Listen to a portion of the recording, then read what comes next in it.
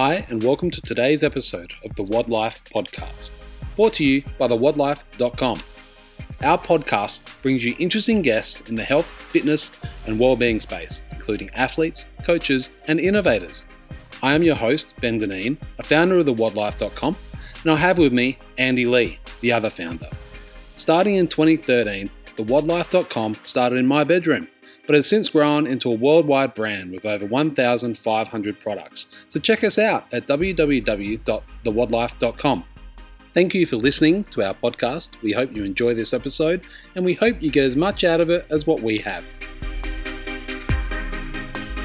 We're very privileged to have with us the man, the myth, the legend, Khan Porter. Khan Hello. Porter? Or I am Khan Porter? I am Khan Porter. Depends. Or Ian. Okay. Someone came up to us at the pool Really? the other day, and that's what they were yelling that out before. They're like, are you Ian? It's like, I know what you think. I know where you've got this from, but... Khan is the middle name, is it? Is that what they think? I don't know what they Wow, thought. I just okay. didn't know that they thought that my name was Ian. Well, there we go. Pretty close. Well, welcome to the podcast there, Khan. Obviously, you've been a WOD Life athlete now for a number of years, and we've been following your progress for a long, long time. Quite a phenomenal background. Lots of experience, lots of games appearances under your belt. So yeah, quickly, just for our people who are listening who might not know who you are, or might know much about you, just give us a quick rundown of who you are and what you do. Absolutely. So as I was wonderfully introduced by the boys here, my name is Khan Porter, and I have been doing CrossFit. This will be 6 years now. This is my 7th year doing it. I've been to regionals all 7 of those years, competed at the games 4 times. This will be my 5th appearance at the games with the team, with Project X. And yeah, I grew up on the central coast of New South Wales, kind of a background in rugby and surf lifesaving, and then was kind of just drawn to high intensity training for a variety of purposes, well beyond just wanting to keep fit and healthy. And yeah, was pretty stoked when I found out that kind of training was sort of a sport in of itself. It really appealed to my competitive nature and allowed me to kind of transition from something that I enjoyed recreationally to like a full-time, I guess, a career. Yeah, excellent. So you're currently the owner and head coach at CrossFit Play, or We Are Play? I'm a co-owner there. I wouldn't necessarily say I was the head coach. I'm kind of just the there guy, hype guy. The Flavor Flav. Yeah, I don't actually coach there. I just own it. Yep. Yeah. And tell us, in Sydney, obviously it's a large community there. Where someone who's travelling to Sydney, where would they find your gym? Conveniently located, 10 minutes from the airport. Yeah, we've got a space in Alexandria at the moment. Hopefully, touchwood, looking to expand that really, really soon back into the inner west where we started. Mm-hmm. Yeah. Okay. Awesome. So Good. how long was it before you started CrossFit and then got involved with an affiliate? Bit over about a year, I'd say. I think it was right around or just after my first regionals, so a bit around a year, like just under a year, I guess. Yeah. And what did that affiliate look like? I think everyone might see how you've got a big gym currently. It didn't quite start off like that, did it? It was humble beginnings. Yeah, so I guess like I opened my own affiliate. I was kind of just bounced out of a career, I guess. I had a background in journalism, which I studied at university when I first went to uni. I got a full-time job working as a journo, and during which time I started CrossFit. However, sort of 7 months into that job, they culled our contract. So basically all the writers that were working for this company were fired, and I was enjoying my training so much that I started coaching a little bit. I didn't really have a definite sort of direction with where I was going to go, but I just loved the sport, the community, and everything about it. So and I was just so passionate about coaching that I found that was where I was putting most of my attention. So then opened a really small affiliate in Sydney called CrossFit Play, and yeah, we were probably 140 square meters of usable space. Ceiling was maybe 12 foot at its highest point, but it slopes down to a point where you could probably touch it when you walked in. You had to cut out tiles to do things like muscle ups and things like that. We were lucky enough that we had, I think, maybe 3 sets of muscle up rings, possibly 2 or 3 sets of muscle up rings, but that was it. A rope that if you sort of sat on your butt, you could climb to the ceiling. But yeah, it was a really, really special little place. And, some of the people that were my members there are still some of my closest friends. So it's really cool to see how the community has evolved, or I guess the facility has evolved, but that community has really kind of stayed the same. And even now that I'm not coaching, that's my home. Away from home is at that space. And so, just the people there. We're lucky. We've got a really good staff now that just keep that vibe alive, and we've got really good people that still train there. And some of those people are like my best mates. It's sick. It feels like home when I walk in there. It's cool. So is that the coolest experience that you said you've got through training and your career? Has there been any other highlights that you could pinpoint? Oh shit, there's a lot. Yeah, man. I guess it's been pretty diverse. How I would. I don't know, I guess how I would kind of quantify those highlights. I've learned so much as an athlete and as a person that I think has had just a profound impact on the direction of my life, which I would consider to be highlights in of themselves. But from an athletic perspective, obviously highlights as well. But it doesn't have to be athletic. I think there's a lot of. I think the cool thing is that you've been able to facilitate some cool personal highlights in your life, whether that be travel or meeting certain people, opportunities you've been afforded to do cool things.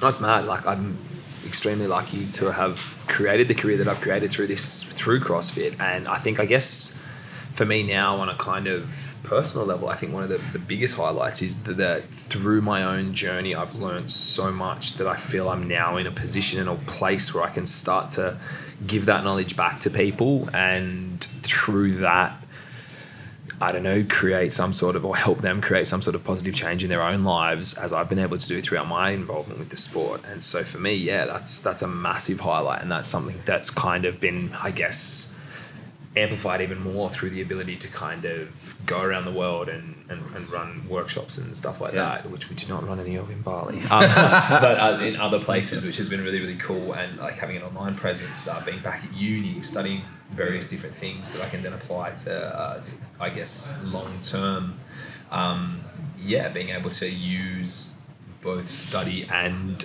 experience to help other people. Because you do have a global reach. You've travelled to Europe and done seminars. Yeah, I think we're at 11 countries now that I've done seminars and workshops in, which is kind of mind-blowing. Gemma and I were chatting, my missus and I were chatting about it. Shout out to Gemma, who would love a shout out on the podcast. My missus and I were chatting about it not too long ago, and it's pretty cool. What's the most obscure place that you found yourself in? Doing a seminar? Yeah. Or even meeting someone that's done CrossFit, or who had knew of you.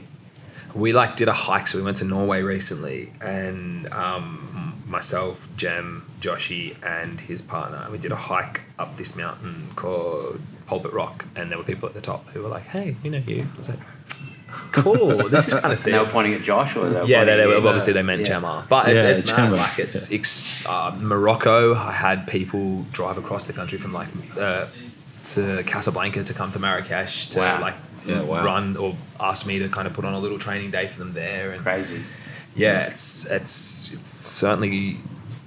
Is it overwhelming, or is it overwhelming? In some ways, yes, because it's bizarre that this sport has that reach, that it is so global. So but not so overwhelming that I can't appreciate and enjoy it along the way. I love it. It's phenomenal.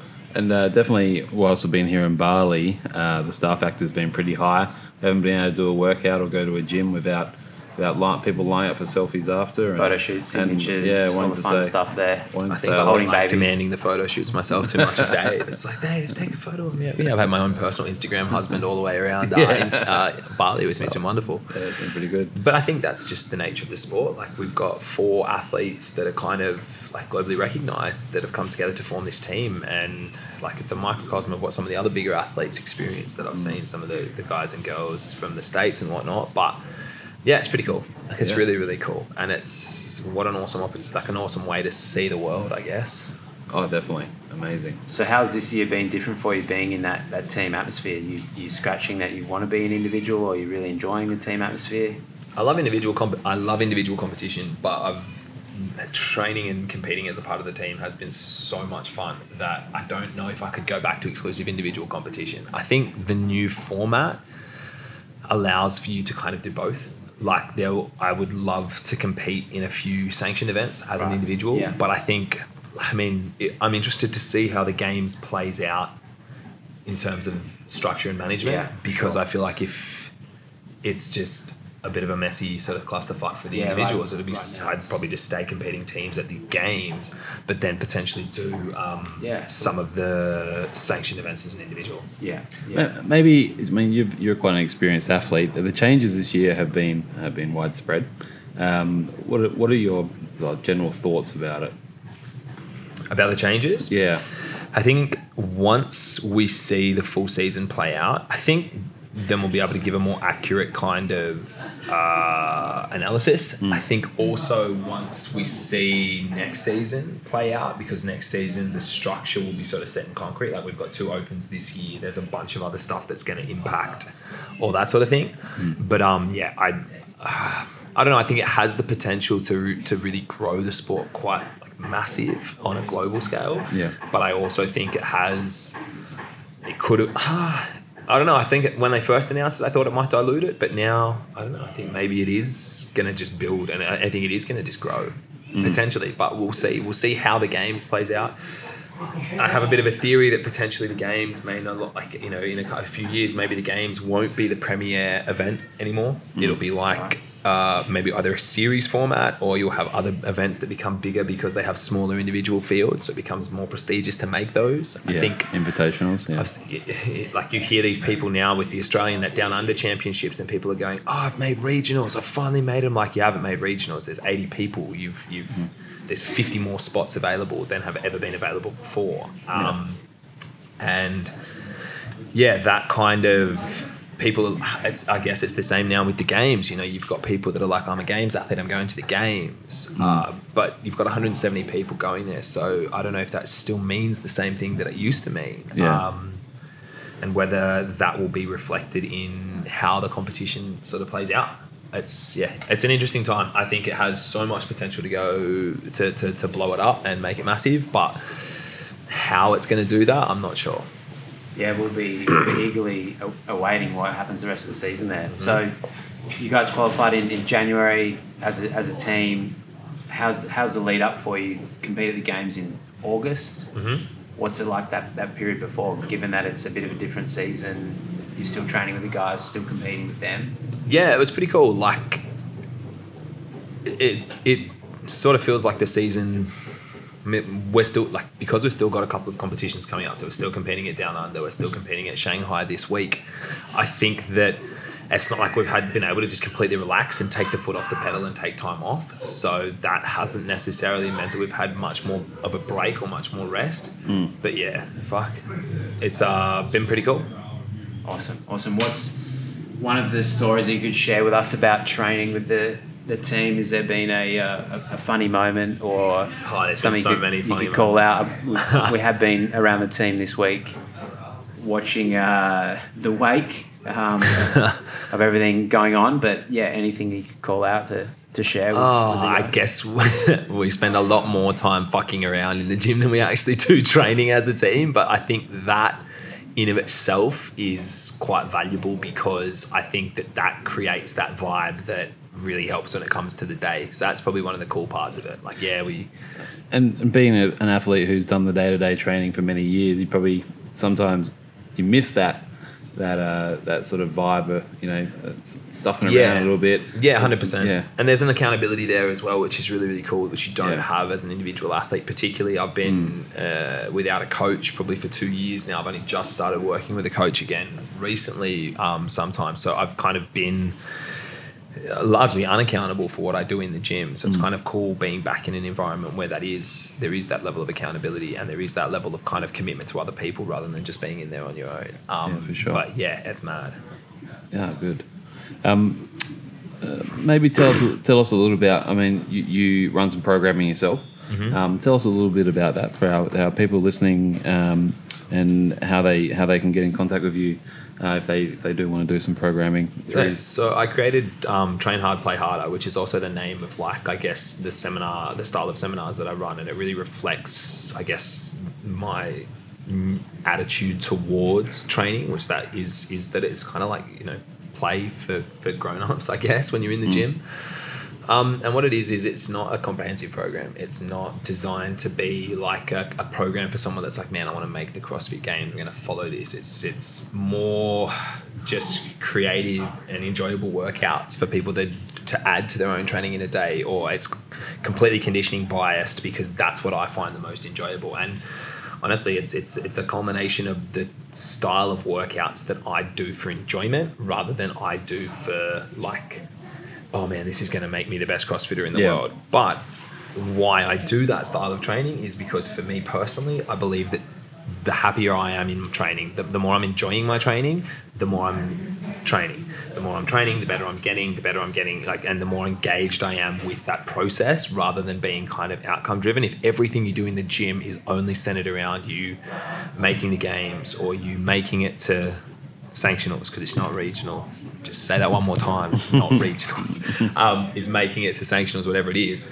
like that's going to defeat the purpose of, like, you're going to get frustrated with that, you're going to get fed up with that, and you're going to get over it really fast. Whereas if you're going into the gym to do shit that you want to do because it's fun, that's the way it is. So it's 5 different program options in a week, in a day. So you get access to all 5 program options with it. One's called the EMOM Club, which is just like an EMOM or interval workout. The other is cardio extras. So it's monostructural, run, row, assault bike, ski erg, burpees, swimming, that sort of stuff. Another one is a minimal equipment option, so it kind of mirrors the style of workout, same sort of stimulus as the EMOM Club most of the time, but it's all body weight or using one dumbbell or kettlebell.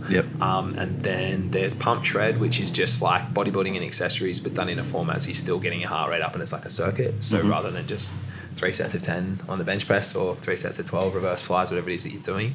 And then lastly is a fitness with friends program. So it's just like a team-based workouts. We do a couple of them a week. We've always done team workouts at Play and they love it there. So it's just adding those options in too. So I think that gives a lot of perspective for people that, hey, it's not all about training for the games. It's why do you actually train? You train for enjoyment, and for 99.9% of the people out there, we're not going to make the games. So this is a great way for people to still enjoy their workouts, still get a sweat on, still actually absolutely. It's look good naked. The everyday person program. It's awesome. Like the program for everyone. This, like, the way I try to position it is, by all means have your goals to make the games, to make regionals, that sort of stuff, and follow a really, really good structured program. There's so many good ones out there. But if you just want to have a little bit of variety and fun back into your training, these workouts are designed for that. And they're designed to be fucking, like, some of them are really fucking hard. Like, there we go. That's the other part of it as well. There we go. It's challenge for those listening. So how can people find out more about that? How can they sign up? Through my Instagram's the easiest, or through the Train Hard, Play Harder. So it's trainhard.playharder on Instagram. All right. Excellent. All right. Well, let's finish it up with 5 quick questions. Quick fire questions. Quick fire answers. Shoot. All right, Andy, you want to go the first one? From the hip, we've got, if you were stuck on a desert island with Team Project X, which member would it be and why? Probably Bobby D, because he'd be pretty resourceful on a desert island. Not part of the team, but that's like a nice sort of. He would be pretty resourceful in that situation. Yeah, you're not the first. Cut off. Oh, we're out. Out of time. That's okay. That's 22 minutes. That's all right. We'll keep going. Keep going on the audio. Yeah, the audio's the video's cut off, but the audio's. God damn it, Justin! Are you on the podcast next? Yeah. Can I interview Justin for the podcast? Absolutely. Sensational. Yeah. So Bobby D has been mentioned by a few of the team members, and if you're on a deserted island, the guy knows what he's doing there. Yeah, I'm fucked. Otherwise, no one's recommended you. Yeah. I mean, I get some good tanning done and some good surfing in, but that's a bit about it. All right, here's a question we haven't asked any of the other team members. We'll see how we go here. But would you rather? Oh, here we go. 100 horse-sized ducks. This is a stupid question. No, sorry, but I know the question. Go on, shoot it through. 100 horse-sized ducks or 100 duck-sized horses. What? Isn't it? Would you rather fight a horse-sized duck? No, or this is 100 what would you duck-sized rather? horses? Would you rather not fight them? No. This is like as pets. So he's flipped the script on you. You've gone off script here. I'm not prepared for this. I'd probably get the fleet of horses. Oh, small horses. Oh, wait, no, it's duck-sized horses. They're useless. Yeah. Maybe the horse-sized ducks, and I'd fly on their backs like dragons. Imagine the egg. okay. Yeah. Imagine the eggs. Yeah. Wow. Okay. Good curveball there. Yeah. Favorite superhero. Ooh, that is a great question. 'Cause, And one that I have great difficulty answering. I like Thor. Thor's pretty Thor, bad. and then superpower. Superpower, if I could have any, it would be like instant teleportation, so I could travel anywhere as fast as I want to. Fuck flying. That's a good one. I mean, you are a massive Avengers fan. Yes. So obviously Thor. Very excited for this week. Yeah. Avengers coming out. What's your goal for the next 2 years? Could be a personal goal, could be a fitness goal, could be a business goal. Try and get this degree done, which would be number one. Yep. Continue to make the games each year in some capacity, and travel to at least 1 to 2 new countries per year. Perfect. All right. Some sweet goals there. Yeah, Got one more question, Andy? yeah. I think I've done them. I think when the double banger with the superpower. Oh, okay. Well, that's 2. We'll take that as 2 questions. All right. Excellent. Well, thanks for coming in, Khan. No worries. It's been great spending the week with you in Bali, and good luck in China next week. I'm sure Project X are going to absolutely kill it there. So, Fingers crossed. Yeah. And for the people who aren't already following Khan on Instagram, which This isn't is not many. Yeah. how do they go about following you? What's your Instagram handle? It's there? at I am Khan Porter. So IAMKHANPORTER, not KAHN. As Harriet, one of your team members. Does she do that on purpose, or is she I'm not just sure, having actually. Just dyslexic like me. All right. Thank you, everybody. Enjoy your day. Thanks for listening. That's it for today. Thanks for listening to this episode of the WOD Life Podcast with myself, Ben Dineen, and my co-host, Andy Lee. If you like our show and want to know more, check out www.thewodlife.com. That's THEWODLIFE.com. Or please leave us a review. We would love to know your thoughts. Take care and enjoy the rest of your day.